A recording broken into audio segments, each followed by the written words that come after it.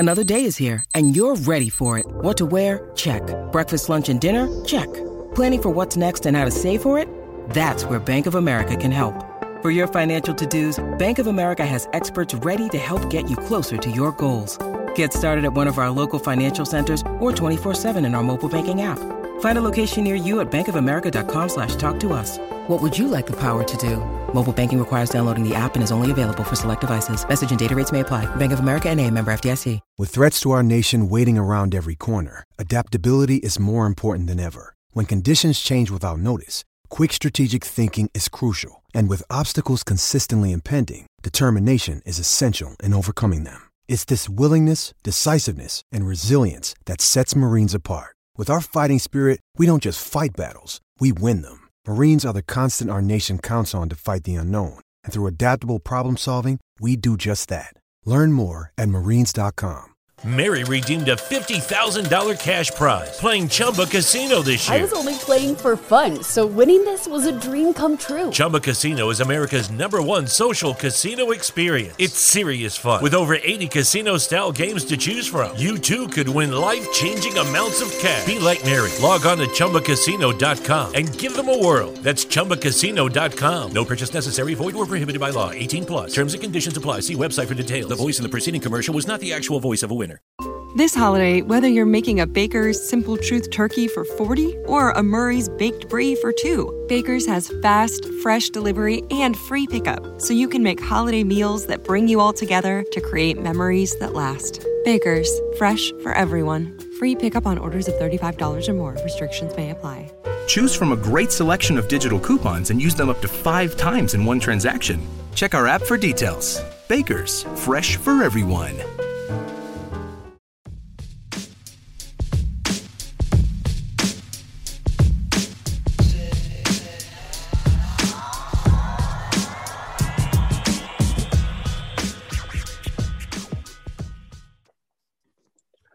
Welcome to the MLB Daily Podcast. I'm Brandon Karam, alongside Belly Up Sports, Boston Red Sox beat writer, LJ LaFiora. LJ, how are we doing tonight on this fine Sunday night? Very good. We are very excited for tomorrow. Tomorrow is Patriots Day, my second game of attendance this season of 3 that are planned so far. So it's going to be a bit of an early morning for what I've been used to with us recording the show late, but I think I can handle it for this. It's certainly a worthwhile reason. Now, it's a doubleheader for the Red Sox tomorrow, correct? Or no? No, today was a doubleheader. Today was a doubleheader.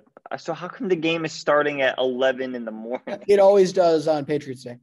Oh, interesting. All right. Well, that should be nice. I'm in class from like 10 through to 12 tomorrow, but then I should be able to watch most of that game, which will be awesome to start the day because there's not a lot of games tomorrow. No, there isn't. And there's nothing better than seeing those Boston Strong jerseys.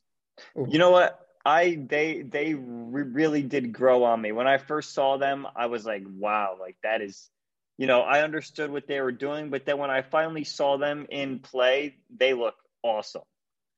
Oh, those ones? I wasn't meaning the City Connect ones. The City Connect ones, I don't mind them. I'm still kind of the same feeling on them. I will say they look a lot worse dirty than I was expecting. I'm not sure if you noticed it in the first game of the series with the White Sox. Obviously, Rafael Devers dove for a ball in like the first or second inning because I missed the first like half an inning or whatever. I'm pretty sure, like 90% sure he had to have dove because it looked almost like he spilt a juice box all over the front of him with the yellow mixing with the red clay. It was just the weirdest thing. It fit him so much, but like it was not the look. No, I'm talking about the Red Sox whites with the Boston on the chest instead. Same ones they've been using every year since 2013. Okay. Yeah. Should be fun to be able to watch some early morning baseball. But LJ, what do you say we get into the recaps today? Because we do have quite a bit, and then we have a few topics that we want to talk about. One at the end, we're very excited to do kind of an interesting segment relating to what just happened in European soccer, if anyone follows that. But we'll explain it all once we get there. Yeah, so let's get started. Do I have the first game? I do have the first game. That is right. Yeah, so the White Sox and Red Sox did a doubleheader today. The first one started at 1. Scoring started in the first when Tim Anderson went yard for 1. One of 3 runs Red Sox pitcher Tanner Houck gave up that day. Down 3-1, Kike Hernandez helped cut the deficit with a 340-foot bloop homer, but the Red Sox fall 3-2. Give the win to Dallas Keuchel. He's now 1-0. He went 5 innings, allowing 2 earned runs. And the loss will go to Tanner Houck, who's now 0-2 after getting his only 2 opportunities of the year have both shown very poor run support. So he went 4 2/3 of an inning, allowing 3 earned runs. Now, Brandon, I know you're probably going to be very opinionated on this because you always seem to be. Is that right field the strangest thing one of the strangest things in baseball to you? The Fenway Park right field. Yeah, because it's like one of those things where everyone gives Fenway so much crap for being so easy to hit it out to right field. Granted, it is easy. The wall is very low out there. However, most of the time they're talking about how close it is. But it's really only close in this very tiny sliver around the foul pole. Like, the way it cuts in is just so bizarre that, like, the odds of you hitting the short home run is, like, 1% at best. Yeah, I always, have not liked how short it is there in a right field, but you don't see a lot of home runs that happen like pulled very down the line. My problem is that I think the Green Monster makes offense too easy for guys to hit it, because the Green Monster is not that far away. First of all, any ball that would be able to get tracked down in a deep left field at any other stadium is just going to hit off the wall. So, I mean, it seems like that Fenway, yes, it is, they have the Green Monster and some interesting park dimensions, but I think that people don't really think about how much of an offensive effect the Green Monster has. I want to hear what you think about that. Yeah, I mean, it's certainly a pitcher or hitter's park, and it's something you always note and you kind of grow to love about the place because it's just fun. The fact that if you can hit a ball that's really warning track in a lot of other places, it's a guaranteed double, regardless of where the player ends up. I mean, it really doesn't matter, except in a very few instances. I mean, my dad talks about Carl Yastrzemski being able to throw guys out off the wall, but I had never really seen it. I cannot remember seeing it until Franchi Cordero. This is possibly the most athletic and biggest arm we have had in left field in my memory, where I've seen now multiple occasions where he has just gunned guys down. Particularly, it was yesterday, Yermin Mercedes hits one off the monster, should be a guaranteed double. Cordero misplays it off the wall and still guns him down at second. Just the firepower from there is absolutely fantastic to me. It's one of the highlights of the year, in my opinion, is seeing him play that wall. Let's get on to the second game. Why don't we? So the Red Sox struggled to get going against a hot arm of Michael Kopech. Of course, the major prospect that the Red Sox gave up in the Chris Sale trade. This allowed the White Sox to score the first 4 runs of the game, including a home run for that vermin, Yermin Mercedes. The Red Sox fall 5-1. Give the win to Matt Foster. The loss to Martin Perez, who went 3 2/3 of an inning, allowing 4 earned runs. Michael Kopech went 3 innings, allowing 1 hit, 1 walk, and 1 earned run in his first start in 2 years. These two teams will play again, of course, on Monday. They've got Lucas Giolito going up against Nathan Eovaldi. So you've got a guy who was in the Cy Young conversation going into the year coming up against Boston's best arm over the past 2 years. Should be a good one. On to the Pirates and the Brewers. It was the Brew Crew scoring 2 runs in the first inning on a home run from Daniel Vogelbach and then a Travis Shaw double. The Pirates would take the lead, however, on a Colin Moran 3-run home run in the third inning. Avisail Garcia tied it back up with a solo home run for the Brewers. The teams would exchange home runs once again in the 7th inning with Brian Anderson for the Pirates. Not Brian Anderson, Brett Anderson, I believe, for the Pirates, and Daniel Vogelbach going yard once again for the Brewers. This game would end up going to extras, tied 5-5, and the only run came in extras. The only run that occurred in extra innings was on a Colin Moran double in the top of the 10th, and the Brewers couldn't produce any offense. The Pirates get the W and take 2 out of 3 from the Brewers. Give the win to Richard Rodriguez, who is 1-0 on the year. Now he goes 2 innings long, no hits and no runs. Give the loss to JP Feyereisen, who is now 0-1 on the year. He goes 1 inning long, 1 hit, no runs. And I'm sorry, not Brett Anderson, Brian Reynolds of the Pirates. That's my bad. The Pirates improved to 7-9, and the Brewers fall to 8-7. The Pirates don't play today, but start a series with the Tigers Tuesday. The Brewers travel to San Diego and take on the Pirates today. A red-hot Corbin Burnes, who's been the best pitcher in the league this year, in my opinion, takes on San Diego starter Chris Paddock. All right. Early in this Phillies versus Cardinals matchup, Bryce Harper decided to remind the world that he isn't like Acuna. He's like Acuna, unloading on a 425-foot homer. Alec Boehm also added an RBI in the game, but the day was Aaron Nola's, who pitched a complete game shutout with 10 strikeouts. The final 2-0 Phillies. Give the win to Nola and the loss to John Gant, who's now 0-2 on the year. He went 5 innings, allowing 2 earned runs and striking out 5.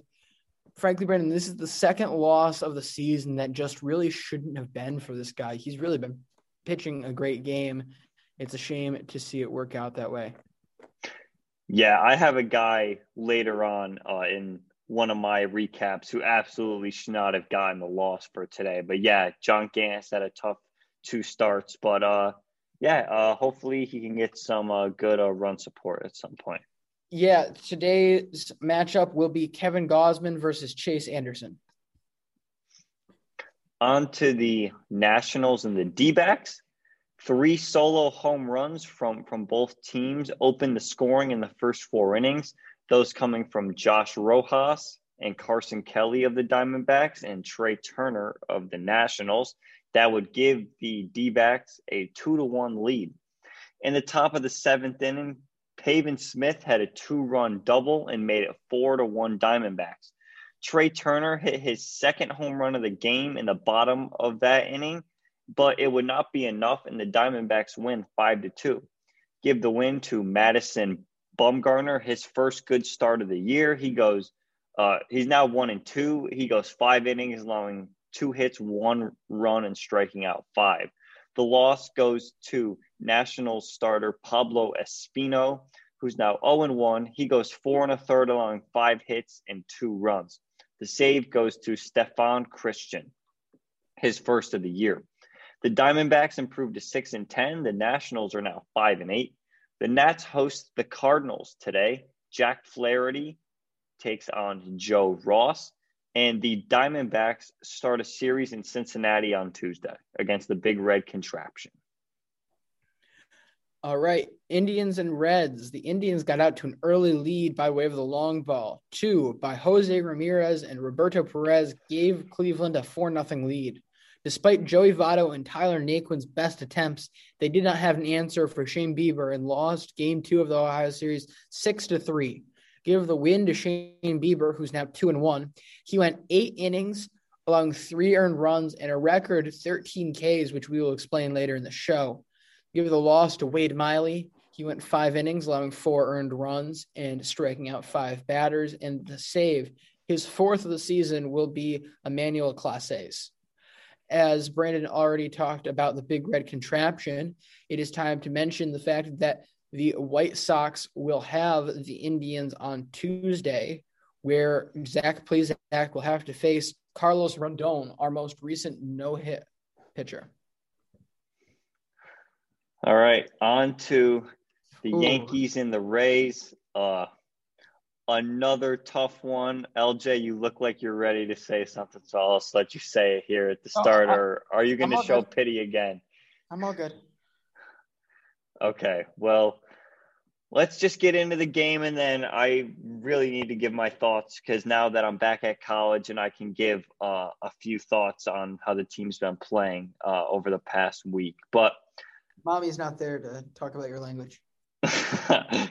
As for the game, the Yankees get on the board first in the bottom of the second inning on a Giancarlo Stanton home run, his 3rd of the year. Then it was all downhill from there. Top of the 3rd, Yandy Diaz has an RBI single. A run scores on a fielding error by center fielder Aaron Hicks, who might have played the worst defensive game by a single player I've seen in quite a while. He was only credited with 1 error today, but there was 3 plays that were pretty much game-changing, I'd say, that he made that just But Brandon, don't you have Clint Frazier on your team? It couldn't be the worst performance. Well, all right, look, the Clint Frazier is a bad fielder thing. He was a Gold Glove finalist last year. No, I'm not debating the fact that he is now a much better, much improved fielder. I'm just saying 2018, 2019, Clint Frazier was atrocious. Oh, fair, yeah. And to be fair, he did have a play in today's game where Clint Frazier, there was runners on 1st and 3rd with 1 out. This is the next play I want to talk about. So it was a Manuel Margot sac fly. Runners on 1st and 3rd. Clint Frazier gets the ball, and it's deep. So a run is going to score. And he decides to throw the ball all the way to second base. But the throw was so far offline that Garrett Cole and DJ LeMahieu almost collide trying to catch the ball in between second base and first base. Like, I get that I think it was Yandy Diaz who was advancing to second, and he's not a fast player. It's just an unnecessary throw. Just hit the cutoff, man. Like, I don't know, especially when he was so deep. But so after that, the Rays would take a 2-1 lead.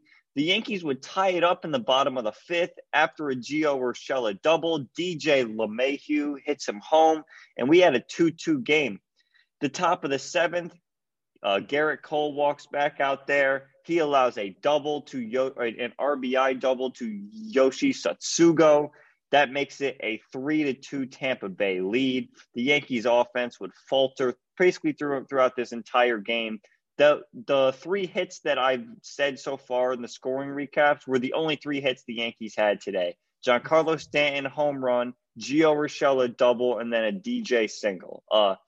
Joey Wendell would homer in the 9th inning, his 3rd of the year, and he's been killing us the whole series. That would top it off, a 4-2 Rays win. The win goes to Ryan Yarbrough, who coming into this game had the lowest ERA out of any qualified pitcher. Once again, I made this comparison the other night to Michael Wacha. He looked like Randy Johnson today, especially with the left-handed sidearm action that he has. Absolutely will look like Randy Johnson in the innings I got to see. He's 1-2 on the year now. The loss goes to Garrett Cole, who had a DeGrom-esque start. 6 1/3, 5 hits, 2 earned runs, strikes out 10, takes the blame in the postseason or in the post-game interview, which absolutely he shouldn't have, but he's 2-1 on the year now. The save goes to Jeffrey Springs on the Rays. That's his first of the year. All right, on to my thoughts. Now the Yankees are 5-10. We have the worst record in the American League. We have the second worst record in the league in front of the Colorado Rockies, who are 4-12. So they've just played more games than we have. They played one more game than we have. So, I mean, it's been the same issues every year. It's all just based on our hitting philosophy. I don't even know where to start. I guess, look, the Yankees see, I forget who tweeted out today, but the Yankees see the least amount of fastballs in the entire league. Teams just absolutely just throw so many breaking balls because they know that our power guys can't hit it. It's so frustrating to watch Judge and Stanton, and not only those guys, but just everyone on our team, because they sit up there and they just wait for one pitch, because that's the Yankees hitting philosophy. You jump on the one mistake that the pitcher makes and you hit it out of the park, which maybe over 162 game season works, but in short spurts, it's not only terrible baseball to watch because the offense just goes anemic for times. I'm pretty sure over the 3 games this weekend, we only had 11 hits. 11 hits in 3 games. Today, we're 3 for 30 hitting. We literally made Jay Bruce retire because he didn't want to stay with us. I mean, prior to the game, he literally goes up to Aaron Boone and says, yeah, I'm going to retire.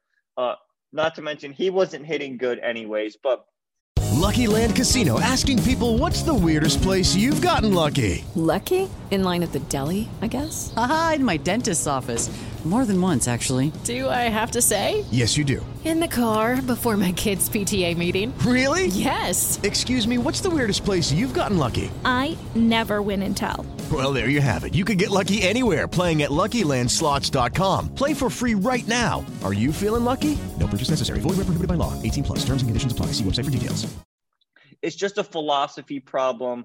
Not only that, the fact that Brian Cashman, I was very confident in the Yankees coming into this year. LJ knows that. Everyone on the podcast heard that. I was confident in this team. I don't know why I was, because it's been the same thing for forever. Brian Cashman and Hal Steinbrenner have the money to spend. They don't want to go over the luxury tax for a second year in a row because they're so scared. And then we see what the LA Dodgers do. They go out and spend money, and they're like 13-3 now. The Yankees are 5-10. We could have used another pitcher. We could have re-signed Tanaka. We could have used another bat. We could have got a guy like Michael Brantley. I mean, there's just so many moves that we could have made, but it's just all half-assed put together. We signed 2 pitchers with proven injury issues. It's not a fun time to be a Yankee fan right now. And I've never seen this amount of fans online show as much negativity towards the team ever. I mean, even when we lost 10 in a row last year, there was still more hope than there was now. I mean, this is just, it's very bad. I mean, I don't even know where we go from here. Obviously, we have tomorrow off. We play Atlanta on Tuesday and Wednesday. I saw that Ronald Acuna did leave tonight's game, but I think he's fine. Honestly, he could hit 4 home runs in the series, and I wouldn't be surprised. And we could somehow get shut down by that Braves starting rotation that is slowly getting injured once again. But yeah, that's all I have for now. That's all I really want to talk about. I don't want to go too long because we have more games, but yeah, just my thoughts. First off, with this type of stuff, you're more than entitled to go as long as you'd like. I've got a couple reactions to what you said here. The first one is I 100% agree with you. I've spent my entire life growing up in upstate New York, Yankee country, and even in years where they were bad, like you have to admit there were some years, even though you guys signed guys in the mid 2000s before the baby bombers started to come in 2017, 2016, were some years where there weren't really good teams on paper.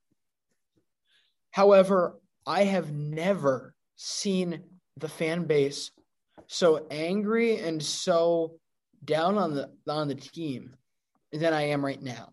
Like, there are worse teams on paper that were shown more love than this. That shows you how bad the problems are there. And I have to question, or at least challenge you on your fact of spending money, because spending money doesn't mean a thing.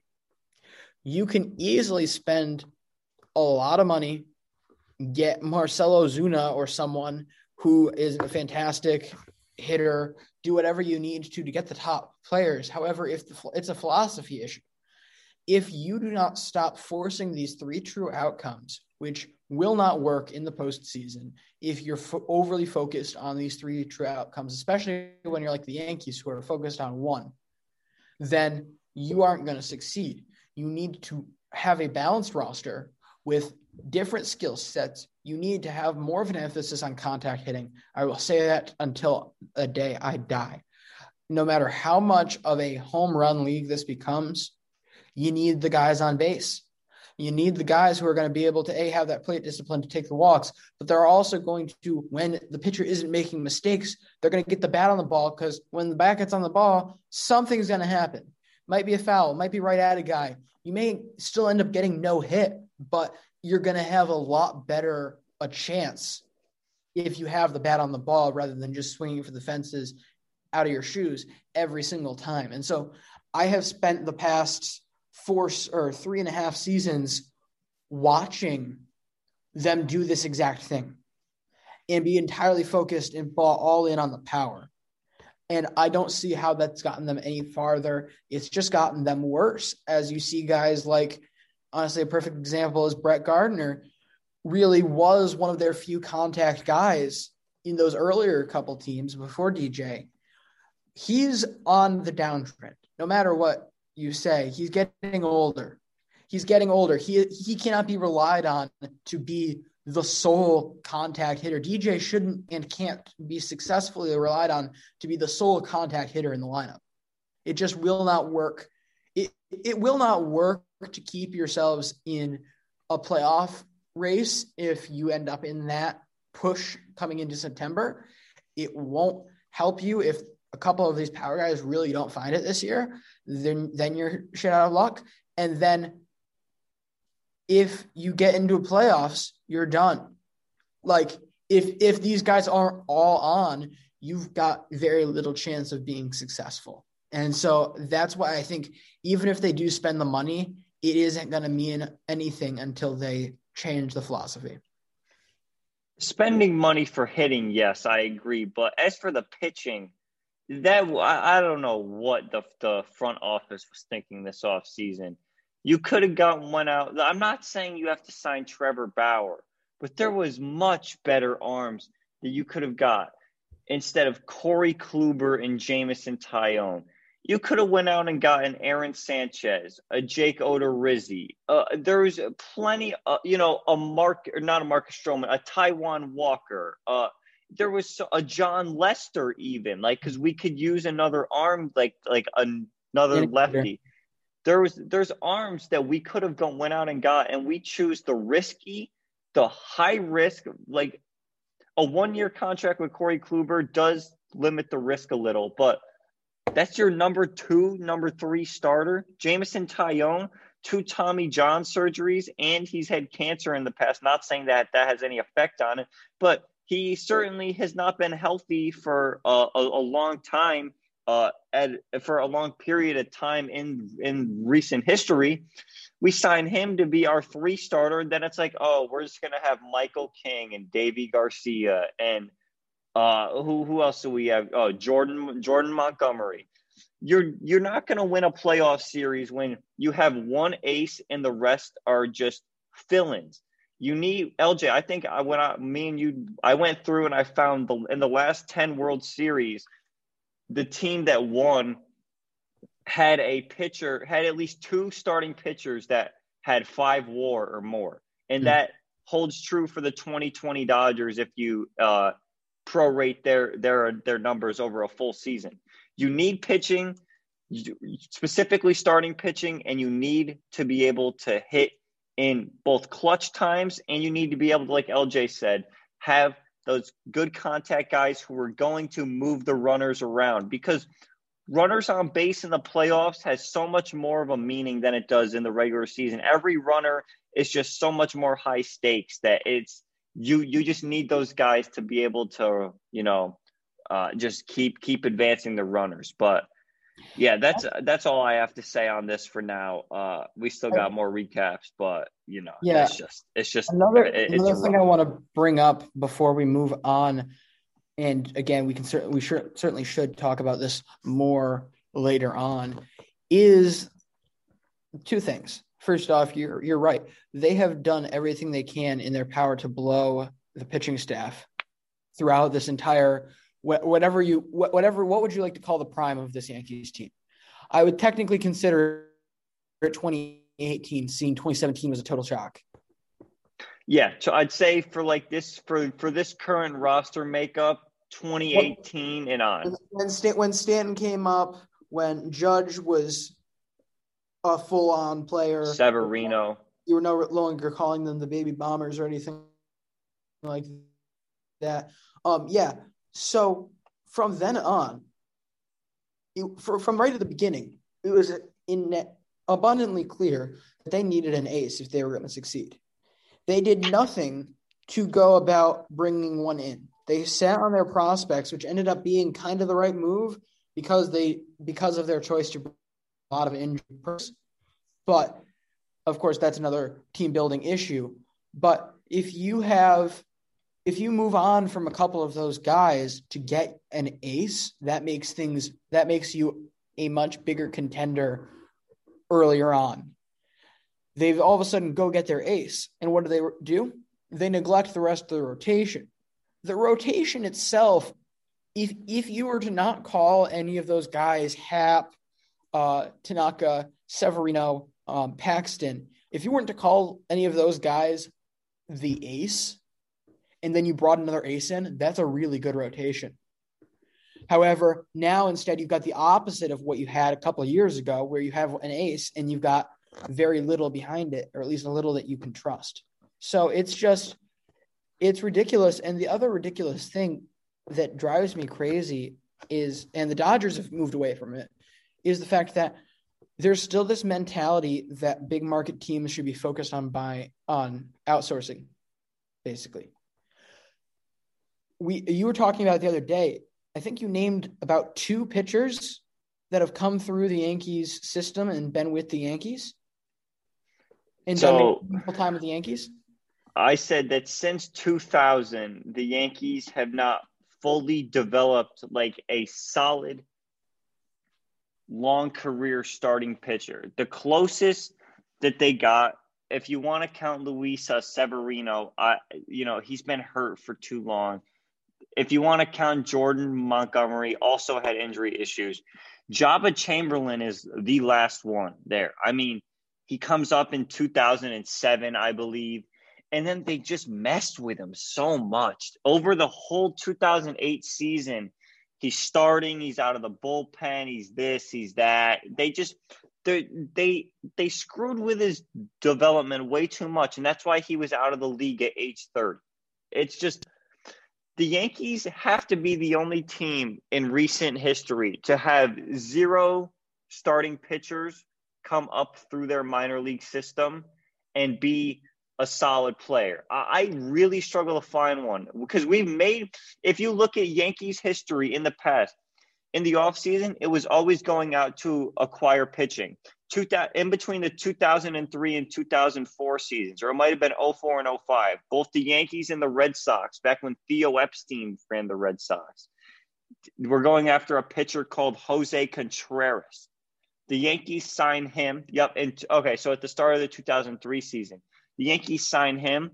Turns out to not be very good. The Yankees signed Kei Agawa in 2007 to an expensive contract from Japan. Turns out to be not very good. We see the Yankees then go out and get guys like Hiroki Kuroda, Masahiro Tanaka. Tanaka, yes, turns out to be good, but these are all free agents. There's none of them that come up through the farm system. We trade away our farm system pitchers. Justice Sheffield, who was our top farm system arm, we trade him for James Paxton and James Paxton's now out for the year, and Justice Sheffield is pitching for the Mariners. So, all right, well, let's take away from just starting pitchers because, frankly, I don't think that matters. At least it doesn't matter to me if you're bringing in 3, 4, 5s. I want quality arms. And so from there, over the last, 20 years, you've given me 2 that have been quality arms at any point. Jabba Chamberlain, Luis Severino.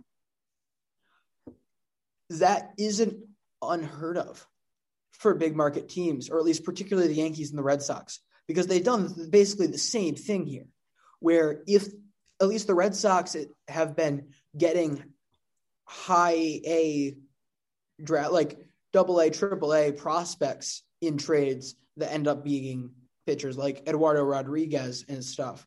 But in terms of homegrown products, you've got those 2 for the Yankees.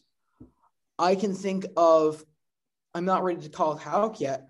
However, past that, the only quality arm the Red Sox have produced in my memory is, as a starter, is John Lester. The bullpen, you've had a little better success. You got Jonathan Papelbon. You got Daniel Bard, who they almost ruined his career. You've got Brandon Workman. You got Matt Barnes. That's still 5 total pitchers that have come up and been quality arms from start or relief. So I guess the question is, why do they still think it's not that important to focus on bringing these guys up, make that a development focus? Because I know that was the whole mentality in the 90s was, okay, don't worry, that they weren't nearly as concerned about the farm system other than like hitting big prospects as much as they were, because they could just fill in all the pieces by spending as much as they wanted. But we see it working. We see the Dodgers with 7 MLB caliber starters, 7 guys that could probably be a 3 on most rosters, 3 or higher on most rosters in the league. So why is the mentality stayed the same for so long? I don't know. I think that's the World Series winning question. That's what could separate this team if the offense does get it figured out. But we went way too long on this. Definitely, that's my fault. We still have oh no, bro, it's a both of our faults. But we still have recaps to do, and then we want to get through that other segment. So well, the other question is it really a fault? I enjoyed myself. Exactly. Blue Jays and Royals. The difference in a well-pitched game came in the 7th when Salvador Perez stepped up to the plate against TJ Zuch, who I talked about with Graham Wallace on Saturday's show. Go back, check that out. For the second time in the last 2 days, Perez went brah and booted the ball 441 feet for 2 runs. The final 2-0 Kansas City. Give the win to Kyler Zimmer, the loss to TJ Zuch, the save to Greg Holland, his second. Brady Singer had 6 innings of shutout ball with 6 strikeouts, while Toronto's Robbie Ray had 5 innings of shutout ball with 6 strikeouts. On to the Giants and the Marlins. The only run in this game came from an Alex Dickerson single in the 3rd inning. Alex Dickerson is a part of the We Stan Ohtani's fantasy baseball team, who's now in 3rd place. Little fantasy update right here quick. Papa Elgin first. Oh, is it Tuesdays? Yeah. Oh, all right. We'll do it Tuesday then. I thought it was Tuesdays. All right. What else would have been Tuesdays? Oh, Monday was – actually, this is a perfect day. Mondays is supposed to be your Hall of Fame, but we can push that to tomorrow. Got it. All right. Well, the only run in this game came on an Alex Dickerson single in the 3rd inning. After a very dramatic first 2 games in this series, it's only fair to have a low-scoring pitcher's duel. The Giants avoid the sweep and win 1-0. Give the win to Alex Wood. 5 innings of 3-hit, no-run ball, striking out 4. Here's that loss I was talking about earlier. Pablo Lopez for the Marlins goes 6 innings, allowing 6 hits, no earned runs, and strikes out 9 guys and is now 0-2 on the year. Just brutal for him to take the loss today. 6 innings of no earned runs is tough. Tyler Rogers gets his first save of the year for the Giants.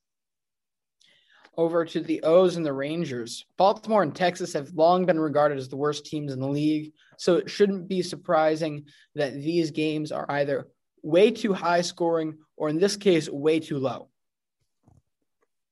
So I just wanted to add in a little something here. So, of course, this weekend I was in Florida, and I was actually my mom and I were planning on going to a couple of games in this series, actually, instead of going to Florida. That was our first plan because the Texas Rangers, of course, were operating at 100% capacity, and we had never been in that ballpark.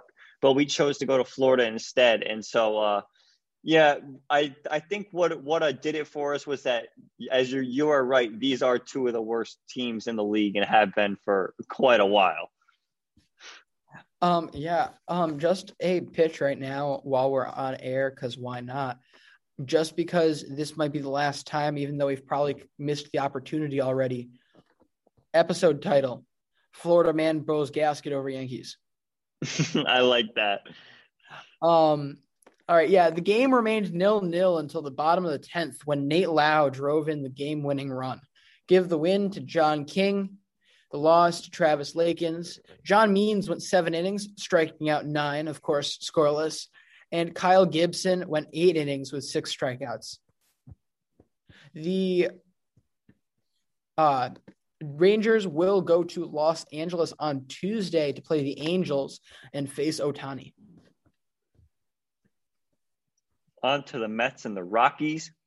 Another low-scoring game today. It seemed like we had a lot of real low-scoring games today. Both starters, Marcus Stroman for the Mets and Antonio Senzatello for the Rockies, worked very well. The scoring came from a Jeff McNeil ground out in the second and then a J.D. Davis single to make it 2-0 Mets after 4. A Charlie Blackmon single was not enough to ignite a comeback, and the Mets win 2-1. Give the win to Marcus Stroman, who's now 3-0 and has a 0.90 ERA. The Mets. Mary redeemed a $50,000 cash prize playing Chumba Casino this year. I was only playing for fun, so winning this was a dream come true. Chumba Casino is America's #1 social casino experience. It's serious fun. With over 80 casino-style games to choose from, you too could win life-changing amounts of cash. Be like Mary. Log on to ChumbaCasino.com and give them a whirl. That's ChumbaCasino.com. No purchase necessary. Void where prohibited by law. 18 plus. Terms and conditions apply. See website for details. The voice in the preceding commercial was not the actual voice of a winner. Hi, I'm Maria. And I'm Mike. And we're Team Ready. Black Hills Energy knows your home is where your heart is, so they want you to be ready. It's all about keeping you safe, prepared, and making your home as energy efficient as possible. Everything from how to weatherize your home to how to stay safe during extreme weather. Be ready for anything. Go to blackhillsenergy.com/Team Ready. Legitimately have two of the best pitchers so far in the National League this year. Stroman goes 8 innings, a 3-hit, 1-run ball, striking out 5. The loss goes to Antonio Senzatello, who's 1-3, 6 innings, 5 hits, 1 earned for him, striking out 4. Edwin Diaz gets his second save of the year. The Mets are now 7-4. The Rockies are 4-12. Neither team plays today. The Mets start a series with the Cubs in Chicago, and the Rockies host the Astros, both of those starting on Tuesday. Let's get on to the Astros and the Mariners. The Astros stayed in the game and even led 2-1 until the 5th when Mitch Haniger got the bat going and drove in 2 runs. Later on that inning, Ty France put it out of the park to drive in 2 more. They win 7-2. Give the win to L.J. Newsome. The loss will be given to Jake Odorizzi. He went 4 1/3 of an inning, allowing 4 earned runs and striking out 7 batters. And Nicky M went 4 innings, allowing 1 earned run. The Seattle Mariners will host the Dodgers on Tuesday. It'll be Julio Urias against Marco Gonzalez. I really wish that Nicky M threw a no-hitter today. A Nicky M no-hitter would have been absolutely amazing. I would have lost my mind. New favorite player, Seattle Mariners pick for our Hall of Fame pick, easily. Even with L.J. Newsom. Oh my God, we got competition. Big competition here. On to the Tigers and A's. A Ramon Laureano triple opened up the scoring in the bottom of the fourth for the A's. The Tigers would take the lead, though, on a Harold Castro 2 RBI single, but the A's offense would come back on a Sean Murphy single, and then they walked it off on a fielding error by Tigers third baseman Jeimer Candelario, another member of my fantasy team. Thank God errors are not a stat there. Give the win to Lou Trevino of the A's out of the bullpen, pitches the top of the ninth inning. The loss goes to Gregory Soto out of the Tigers pen. LJ, the A's are 9-7 and have won 8 games in a row after starting off 1-7. The Tigers are now 6-10. All right, let's go on over to Brandon. This game was our laser show of the day. The Braves and the Cubs. Pew, pew, pew, pew, pew, pew, pew, pew, pew. Things went a little crazy early as the two teams combined for 5 home runs in the first inning, 6 through 3 innings. This included a 421-foot home run for Freddie Freeman, his longest home run of the year, I believe, also the game's longest home run. The Cubs couldn't keep pace and lost 13-4. Give the win to Bryce Wilson, who went 5 innings, allowing 2 earned runs. The loss will be given to Kyle Hendricks, who went 4 innings, allowing 7 runs. And this was, again, another thrilling Sunday Night Baseball game.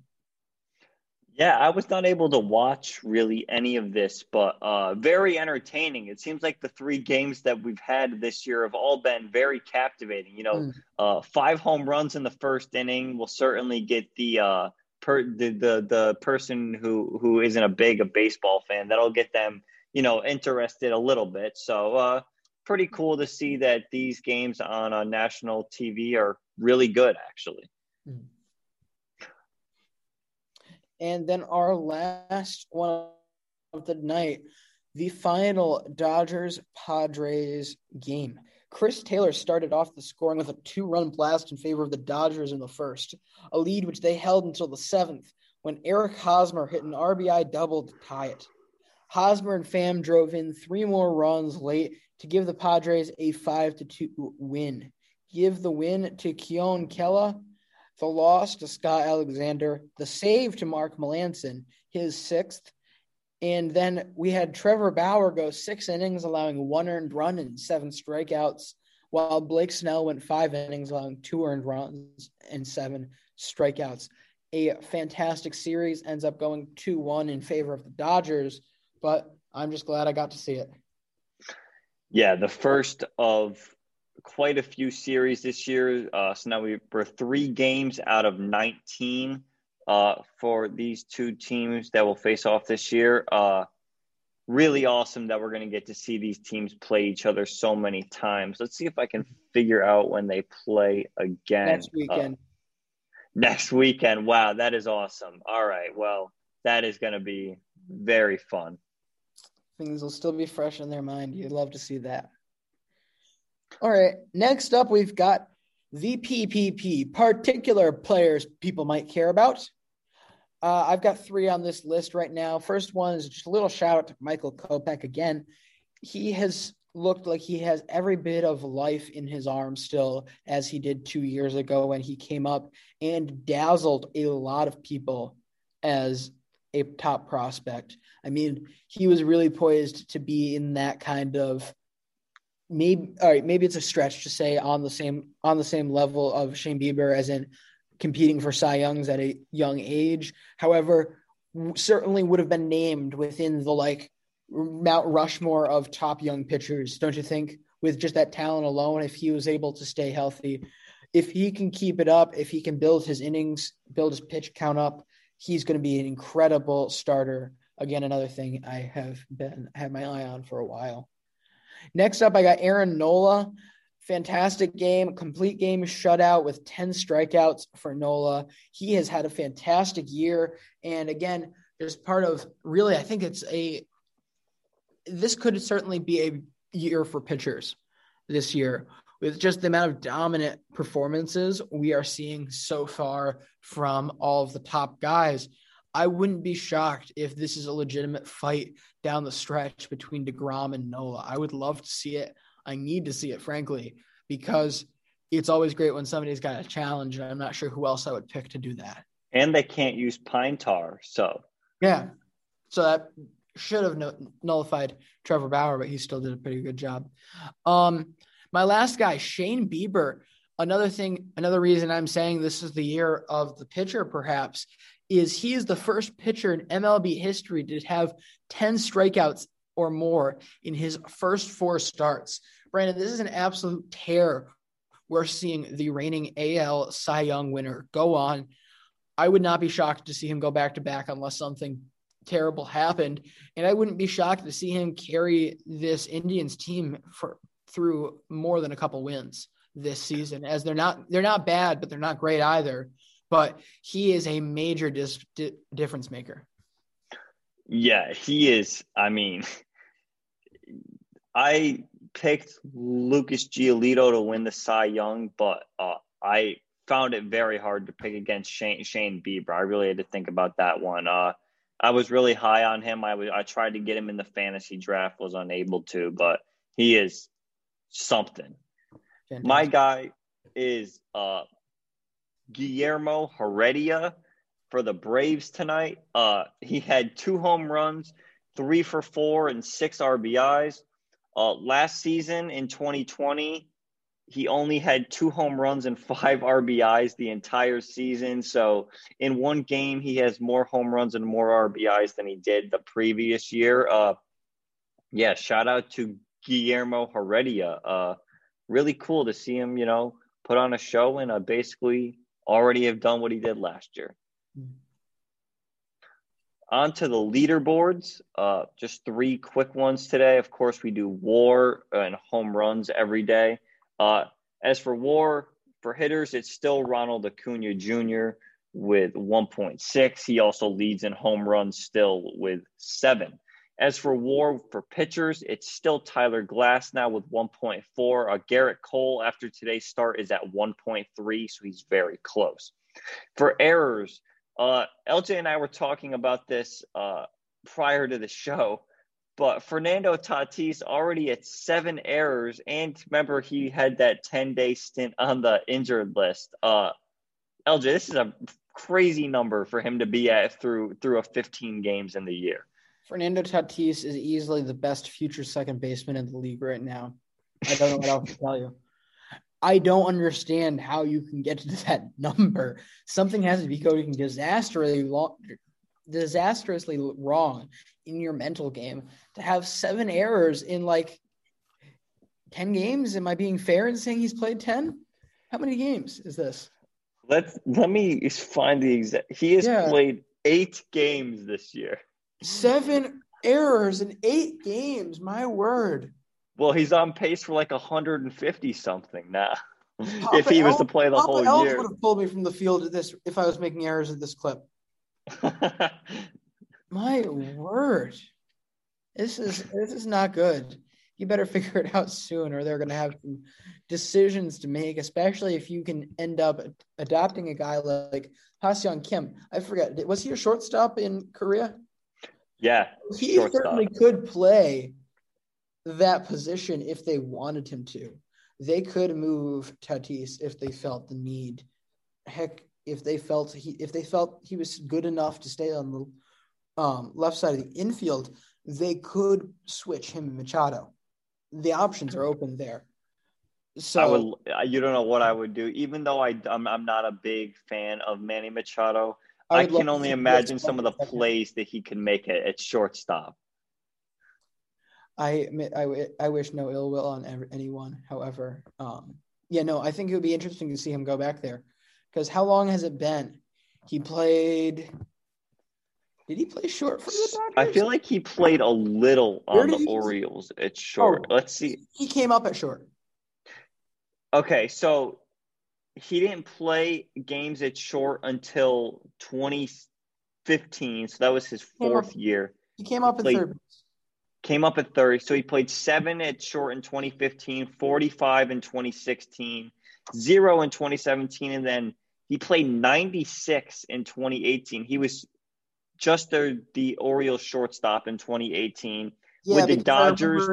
He threw that big hissy fit because he wanted to go into free agency, proving that he could play both third and short. Yeah. And then he gets traded to the Dodgers. He plays more short than third, but so far with the Padres, it's been almost all third, but a little short here and there. Yeah, because was that the year that Corey Seager was like really hurt? Hurt? Yeah. Yeah, he missed 2018, right? Or 2019. Yeah, that must have been because that would be the only reason that spot would be full. Because I think I would choose Manny Machado over Chris Taylor. I would choose Corey Seager over Manny Machado any day, especially if I were the Dodgers. So you would have thought that if they were all healthy, he would be playing third. Yeah. Anyway, where are we to next? Oh, yes. A quick update on our story from yesterday. Of course, we were talking about how 2 sets of twins got COVID in Minnesota. They are now reporting that everyone tested negative today that was tested. I don't think that included the 4 people that tested positive, but the rest of the team is seemingly clean. So that would imply that they'll be good to go within the coming days to restart play. So, I mean, we still have to wait for the all clear. We still have to hope things go well for everyone who has COVID, certainly. And let's hope we get back to some baseball soon. The last that I heard, so the Twins game against the Oakland A's is canceled for tomorrow, for today, which is Monday, the 19th. Last I heard, the Twins are planning on traveling to Oakland on Tuesday. So to go in, I'm not sure whether or not they're going to play Tuesday, but they plan on traveling to Oakland Tuesday. So, we'll certainly have another update on tomorrow's show because this is a pretty interesting situation. All right, next up, we got a little birthday wish to say here, Brandon. Happy birthday to the Philly Fanatic. I got this report actually from at Phillies Bell on Twitter, friend of the podcast, Matthew Vesey's Twitter page, which he runs, gets a lot of support. Really fantastic source for Philadelphia Phillies material. If you're looking for something like that, go check him out. Yeah, this is the Philly Fanatic's 43rd birthday after he was introduced on a children's television program just before his first game on April 25th, 1978. Yeah. So happy birthday, Philly Fanatic. It's fantastic knowing you. It's absolutely fantastic having that Derek Jeter commercial with you using his razor. It gets me every time. Love it. All right, Brandon, I'm going to explain this one just because I had the idea. I think I'll go first as well. So basically, if you guys haven't been following, multiple of actually 12 of the best of the best soccer clubs in Europe across all the countries have just announced tonight that they are in plans to form one super league with all of them in it, which basically would nullify Champions League. It would take them out of their own national leagues and really completely alter the face of soccer as we know it. Now, I don't like the move. As much as it seems interesting and exciting to have all of them playing each other all the time, I think that, in my opinion, the European model in that regard, on the top level at least, you can argue about whether it's a bad system down the line in the secondary leagues.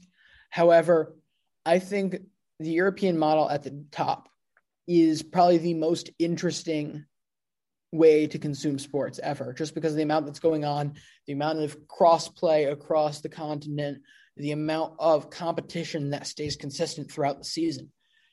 A lot of that is put in jeopardy with this new deal, which from reports would basically they've got 12 teams right now.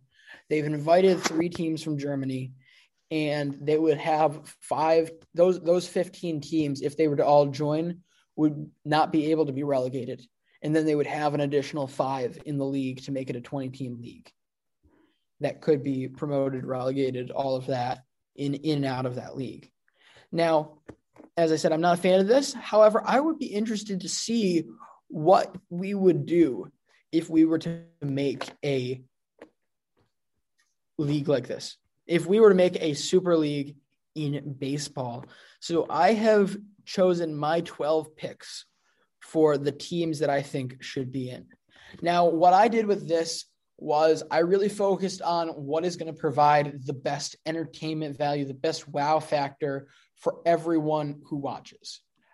Baseball is a little different than soccer because the vast majority of quality baseball teams are all in the United States.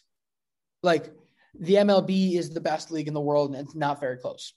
So you have all of those guys, all of those teams that have fan bases worldwide, right, Brandon? So it really makes sense to make it the focus there. The other issue is the travel. Europe's unique because it's very close together. The majority of these countries, even if they're notable, even if they're large in population, are pretty small, and they're pretty easy to get in between travel-wise. So that makes things much easier than trying to do it as a fully international league would be a real test on travel. So I'm going to start unveiling mine that I have redacted from Brandon, so he has not seen any of mine. The first 2 I'm going to unveil is the obvious ones. The greatest rivalry in sports has to stay Yankees and Red Sox. Boston and New York 100% get put in as 2 of my 12 teams that I have picked for this Super League. I mean, how can you have the top level of baseball without its best rivalry, without 2 of the most competitive large markets in the sport? I mean, it just makes no sense to me. Yeah. Do you want me to also reveal my top 2, or do you want to go through? Yeah, why don't you go ahead and do top 2? Or really, I mean, it doesn't – I didn't rank them, but reveal 2. Go ahead. All right. So my league is set up a little bit differently. I separated it in between two main leagues, essentially. So we have how do you unhighlight this? There we go. All right. So we have the Americas and Asia is how I separated this, because I figure those are the 2 best baseball places. And LJ did 12 teams. I did 8 teams from America, 8 teams from Asia. My top 2 teams, so in the Americas division, is the exact same. The Yankees and the Red Sox. Me and LJ were thinking alike here. If you're going to pick 2 teams, it's either going to be these 2, or I'm sure the next team that LJ is going to pick, or one that's coming up, was my other choice. That would have been my second team. Yes.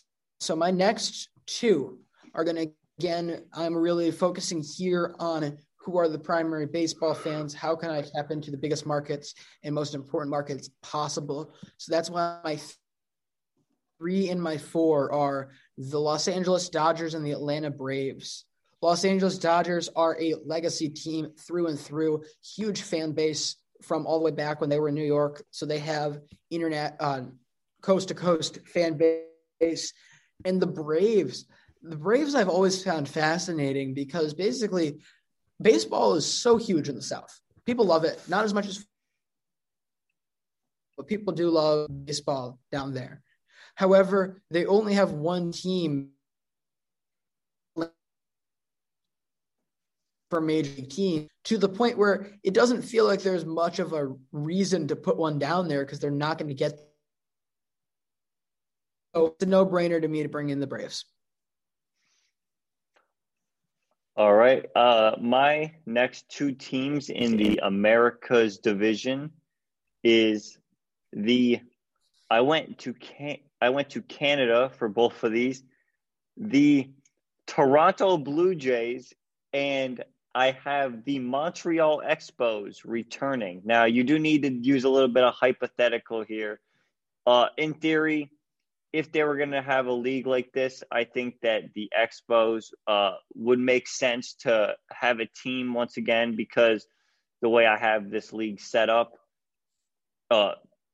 it's like, and it's the Americas. So I need Canada. I need teams from Canada, teams from America, teams from other places as well within North, Central, and South America. So I'm taking the Toronto Blue Jays. They have a really big fan base in Canada, and they're a pretty big market, have a lot of fans.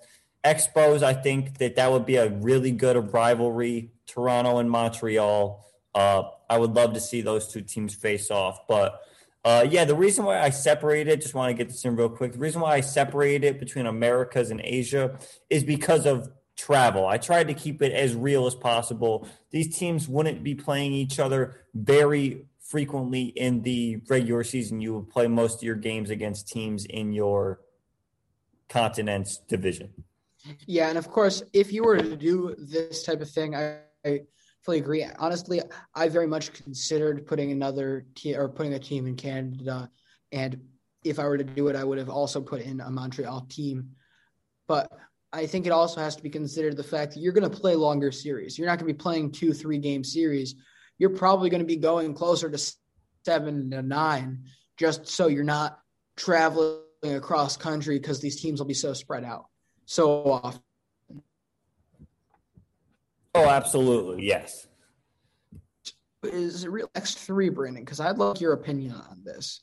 Again, trying to branch out here. We're hitting Texas. I want to get that market in there. And I also want to hit one of these two legacy teams. However, I don't see a need for them to be both in. So I've got the Astros, and then I have the Cubs or the White Sox. I think it's certainly important. These are two very historic teams in the Cubs and the White Sox. So, Brandon, which do you think is a more important group to hit? I think I'm going to take the Cubs. If I had to choose between those two, I'm going to take the Cubs. I'm going to talk about them later on. I'm not saying that they are in the Super League, but they are going to come up in a conversation I'm going to have in a few minutes. I'm going to take the Cubs. It seems like that the White Sox, while they are currently good and are currently an exciting team, you never really think of them as the number one team in Chicago. It's, that's just kind of the vibe I get off of them. And even though the Cubs in recent years have been on the downswing, the White Sox on the upswing, I like the Cubs for the purposes of this league. Yeah, you see, here's the thing. I fully agree and thought about the fact that the Cubs are the team I think about in Chicago well before the White Sox. However, when you really analyze it, their histories are pretty close in terms of like great players, historically successful teams. And the reason that the White Sox might pull ahead is the management style. If I'm forming a super league, am I going to want the ownership and the front office that just decided, okay, we're too broke and we don't want to lose money, we don't want to have any deficit to our income out of this team, so we're going to cut a bunch of payroll, we're going to be really bad, and we're not going to spend nearly as much money as we could or should just because of the pandemic? Like the two Chicago teams went in opposite directions when it came to that. So that's why, for me, it's a little harder for me to put Chicago in right now because of that. My next two teams, so now we are 6. These will be the 5th and 6th team in the Americas division. We have the Los Angeles Dodgers and the San Francisco Giants. Because there's going to be 8 teams based in Asia in this Super League, I wanted to make sure I got a few West Coast teams in there. And while I would really like to put the Padres in there currently, the Giants and the Dodgers both have very rich histories. I'm not specifically saying this for teams that I would want to see in there right now. This is just a hypothetical, like the biggest market teams. That's why I pick the Dodgers and the Giants, but Padres are like a just missed the cut for me, but they're like more of a new MLB team too. You know, they were an expansion team, so haven't been around for very long. I'm going to take the two teams with the rich histories. Yeah, honestly. And the other thing is, as much as they've spent money recently, the history is not of them being very good. If you're making a super team, you want the most excellent members in the league. I am also going to go back on what I just said there, where I was seriously considering the White Sox. I'm taking the White Sox entirely out of this picture right now, going all in on the Cubs as I unveil my next two, which are partially about market, but also a lot about legacy. The Cincinnati Reds and the New York Mets. The Mets, you can never have too much New York. Let's be real here. It is the biggest market in sports. And the Reds are such a historic franchise. You think about the Big Red Machine teams in the 70s.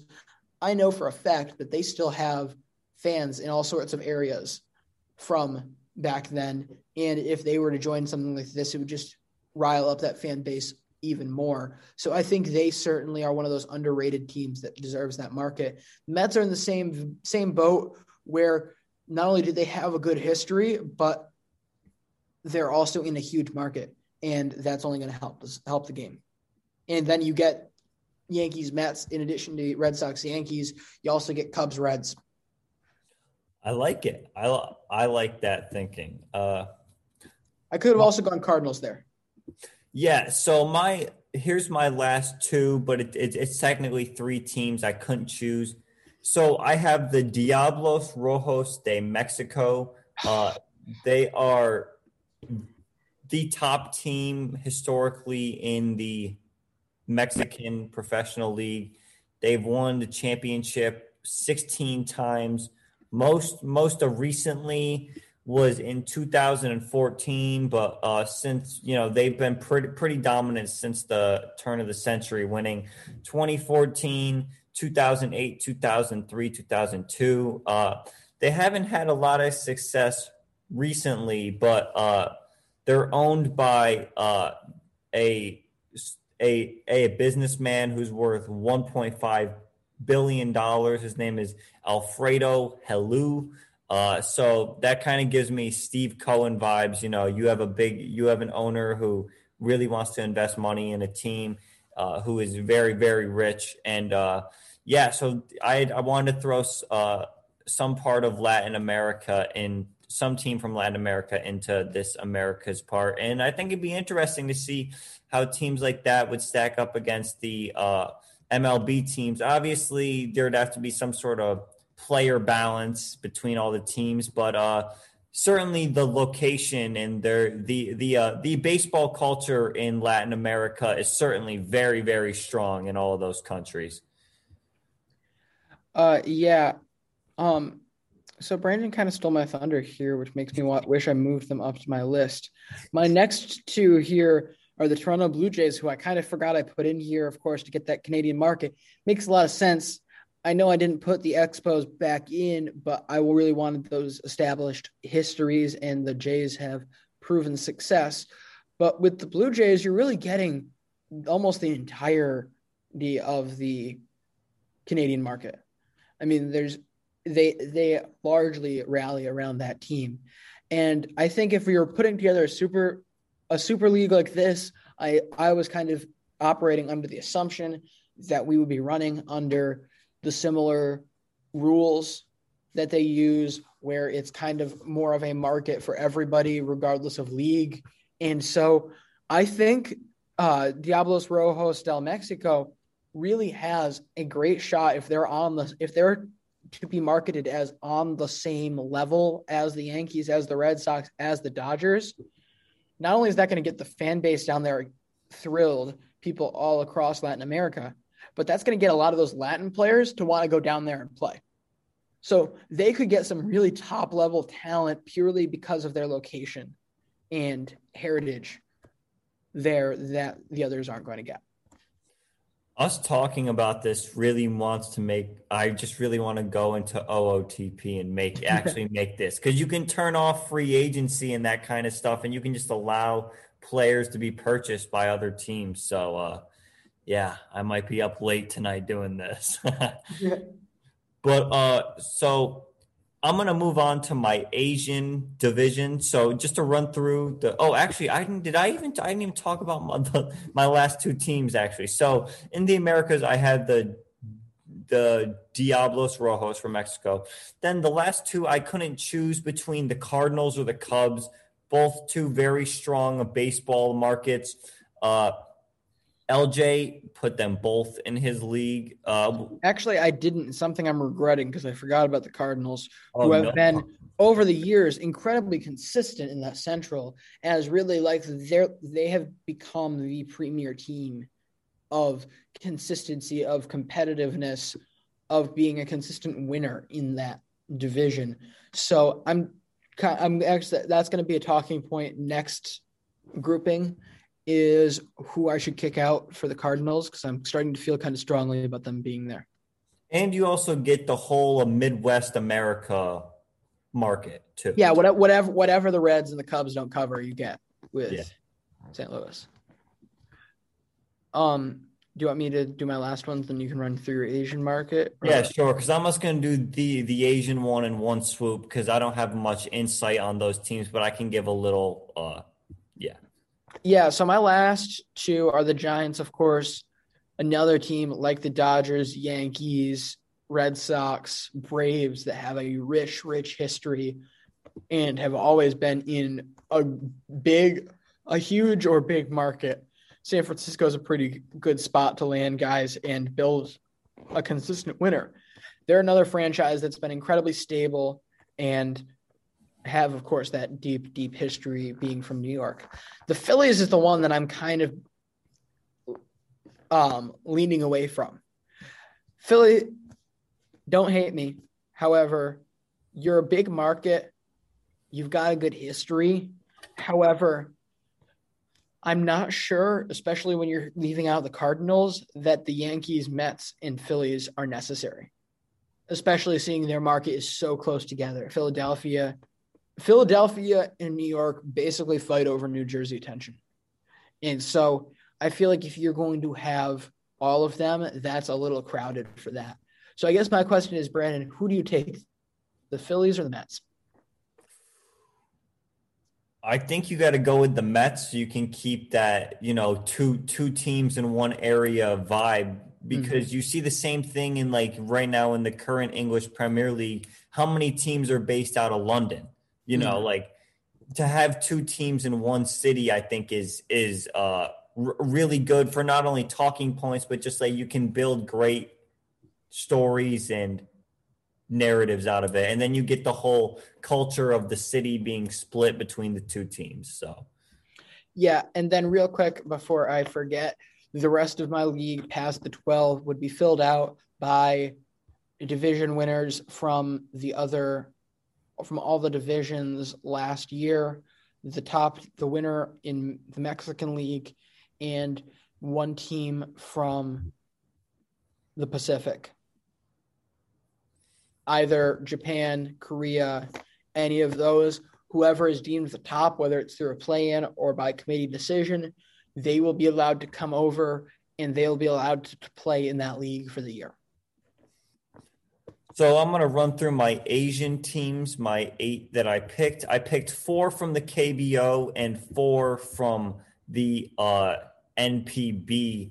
So let's run through them quick. But so the first 4 from the NPB, I have the Yomiuri Giants, who are essentially the Yankees of the NPB. From everything that I've read, they have a very, very rich history. I've certainly heard stories about them through my baseball knowledge. But I kind of want to get into Asian baseball. It seems like it's just so exciting. There's so much culture there. Everything is so, the fans are really, really into it. Every pitch, they're essentially standing up, clapping. They're very into it. The other 3 from the NPB, I have the Fukuoka SoftBank Hawks, the Rakuten Eagles, and the Nippon Ham Fighters. Those, from at least what I read and found, are the 4 big markets. You get Tokyo, you get other big parts of Japan there. And they've been the 4 top teams there in, historically. So I think that they would be good fits. And then I have 4 teams from the KBO. I have the Doosan Bears, who have been very successful in recent history, the Samsung Lions, the NC Dinos, and the Kiwoom Heroes. Those are also 4 of the biggest teams in the KBO. And so I think it'd be interesting to see the NPB versus KBO games, because those would be very, very exciting to see those teams actually face off, because it's such a different play styles. In Japan, everything is based on fundamentals. You see a lot of sacrifice bunting. You see a lot of stealing. You see a lot of so much is driven by how good you are in the field.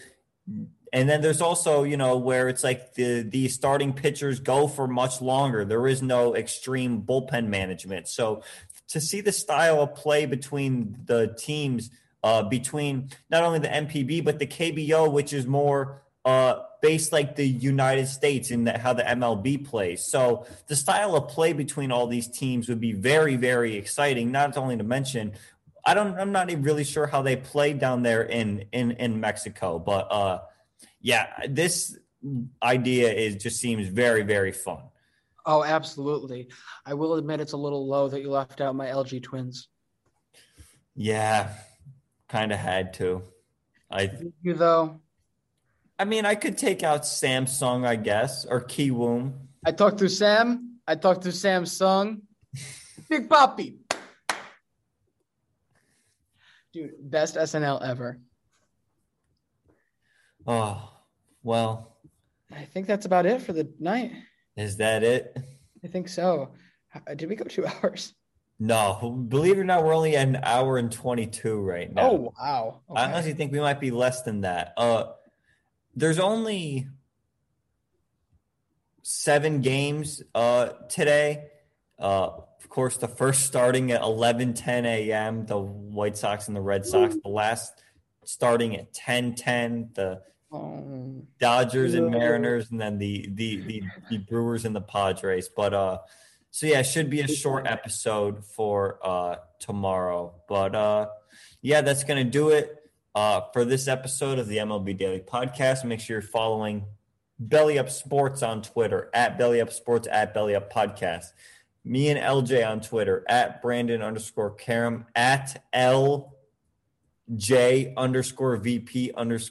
Fiora. And make sure you are following the podcast on Twitter, at MLB Daily Pod. That's going to do it. Have a good night, everyone, and enjoy your Monday. Bye, y'all. Mary redeemed a $50,000 cash prize playing Chumba Casino this year. I was only playing for fun, so winning this was a dream come true. Chumba Casino is America's #1 social casino experience. It's serious fun. With over 80 casino-style games to choose from, you too could win life-changing amounts of cash. Be like Mary. Log on to ChumbaCasino.com and give them a whirl. That's ChumbaCasino.com. No purchase necessary. Void where prohibited by law. 18+. Terms and conditions apply. See website for details. The voice in the preceding commercial was not the actual voice of a winner.